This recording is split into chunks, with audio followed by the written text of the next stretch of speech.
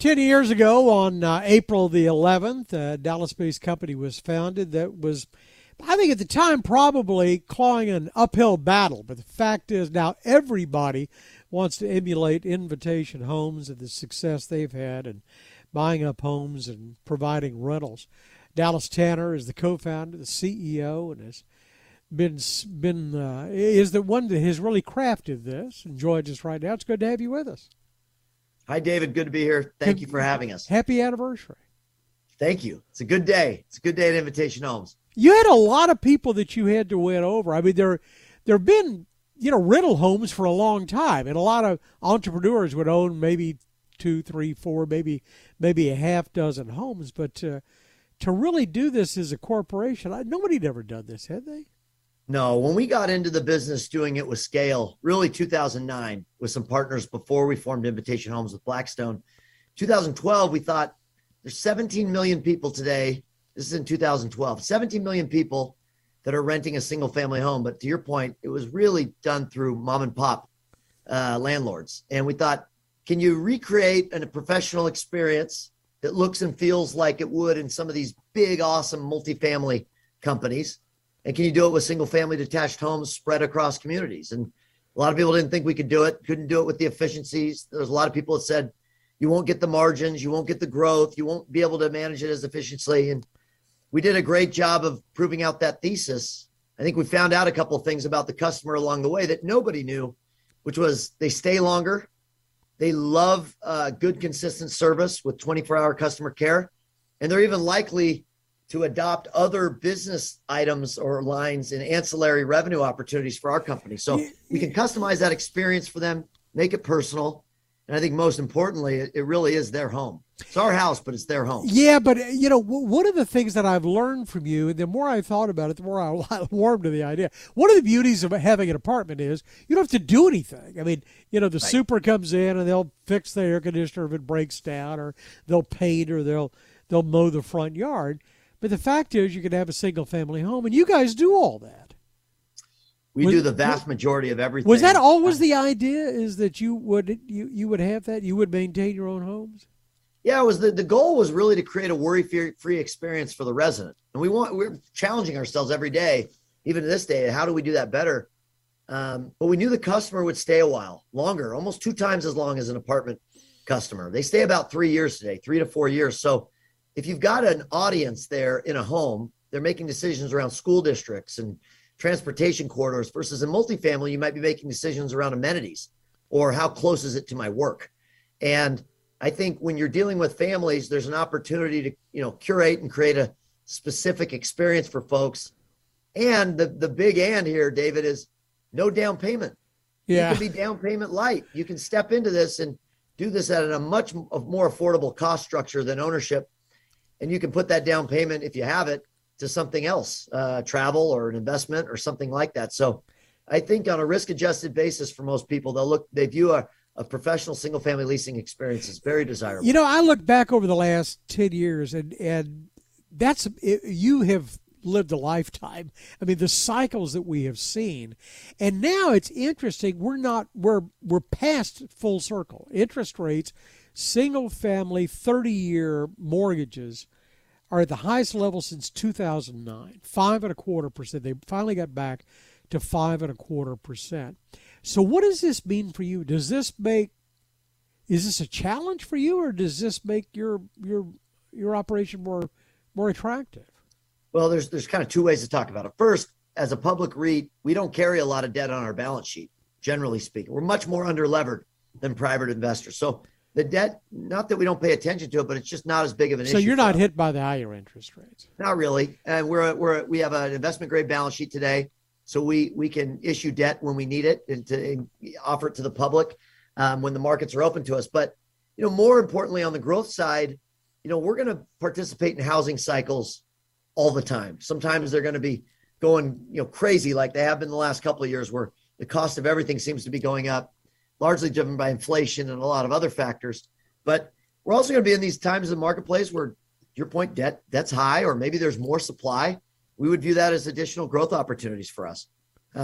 We have a cost of capital that's pretty cheap as a public company, and we have insatiable demand for our product right now. There are so many people that want the product that we offer. And so if we can find our spots and be, opportunistic and accretive at the same time, we're certainly going to try to continue to grow. That's what I would have thought with the higher interest rates, the cost of construction, and just the scarcity of product. Everybody tells me they want to buy a house, but you can't find a house. Yeah. That it would seem like it would drive more business your way.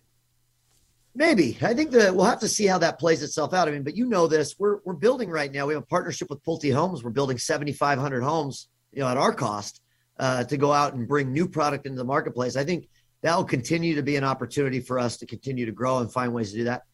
To your point, if we started to see an inundation of supply come into the marketplace, that should be good for a company like ours. But there's also so much pent-up demand to buy that it'll take a while, I think, for the market to have an oversupply challenge. Well, candidly, most economists would tell you we're between 3 and 4 million units undersupplied today. Yeah. And that's at a homeownership rate in the mid 60s. So, the homeownership rate looks pretty healthy from my vantage point and things that I pay attention to. It's this higher cost of debt that naturally was going to come into. You can't have free money forever. We've had free money in the system for a long, long time. Right. So help me define again what your company is, because now that you're deep enough into the cycle, you've got it up, you got like 80,000 homes or something. So are you a home rental company, or are you an investor that is using cash flow from rentals while your assets appreciate? At some point, you're going to sell the houses, right?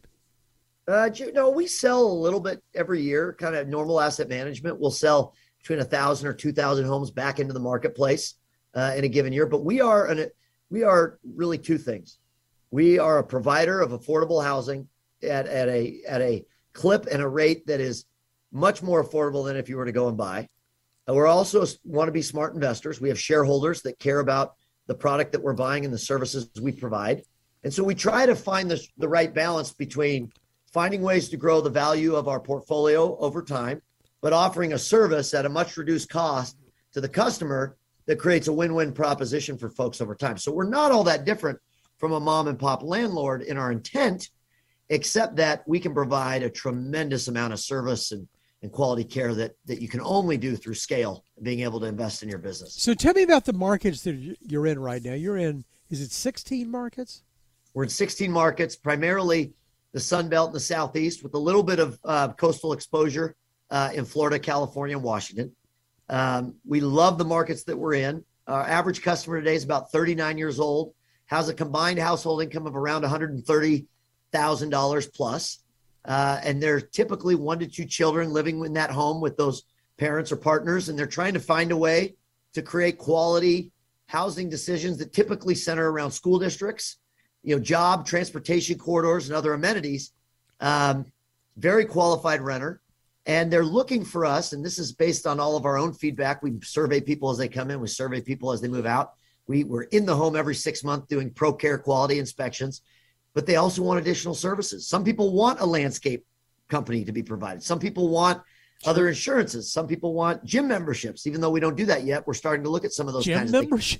Well, think about it. At the end of the day, with 86,000 homes, we should be able to leverage the size of our platform to reduce the costs on some of these other categories for our customers. And so we're just getting into that kind of blue ocean space where what are the things that we can do that can mean the most to our customers and help them drive down those kind of costs in their life. And I think that's a really kind of new frontier for where some of these professional companies can start to go over time. Well, you've been through a whole lot of new frontier over the last decade. What have you learned? Have you learned anything that you can't do, or a market that you don't want to be in? Well, I mean, look, we want to be where the rooftops are forming and the households are seeing, some of the best demographic growth. And it's typically in the Sun Belt and the Southeast that we talked about. I think we have an ability over time to continue to create a bunch of great partnerships like the one that we have with Pulte Homes. I think we can look at, even other categories maybe down the road that qualify under housing. And are there things where we can leverage our expertise and the strength of our platform to provide value? We're doing more in our asset management and joint venture business. We brought in other partners that are buying at different price points. We just recently announced a new pool of capital that's allowing us to buy homes between $500,000 and $1 million, because there is a segment, and we know this from our own data, of customers that prefer to lease in that category, and they're far overqualified to buy, but they choose not to. They want a leasing experience with a professional company. So a lot like the car business, it evolves over time. I think our business and the housing businesses and the choices that we have here in this country are continuing to evolve. And some people want choice, and we want to be at the front end of figuring out what people want and being able to provide that service. You know, I guess the other good lesson to learn, and you guys did it right, is to start out with deep pockets. You've got some good partners. We had great partners when we were private. We have amazing shareholders as a public company today. And we've been fortunate that our thesis has worked, to your earliest point. I mean, we have an amazing team here. They run a great business. They're focused on the resident and driving that experience to, you know, better and better profiles every year. So we still got work to do. We want to get better. We think there's a lot of upside in the business. That's a lot that we can continue to build upon. Great story. And again, congratulations on your anniversary. Dallas Tanner is the co-founder, the CEO of Invitation Homes based in Dallas. Always good to have you with us. Thank you, sir. Thank you, David. Thanks. For more of our conversation with Mr. Tanner, go to KRLD.com/CEO. I'm David Johnson, News Radio 1080 KRLD.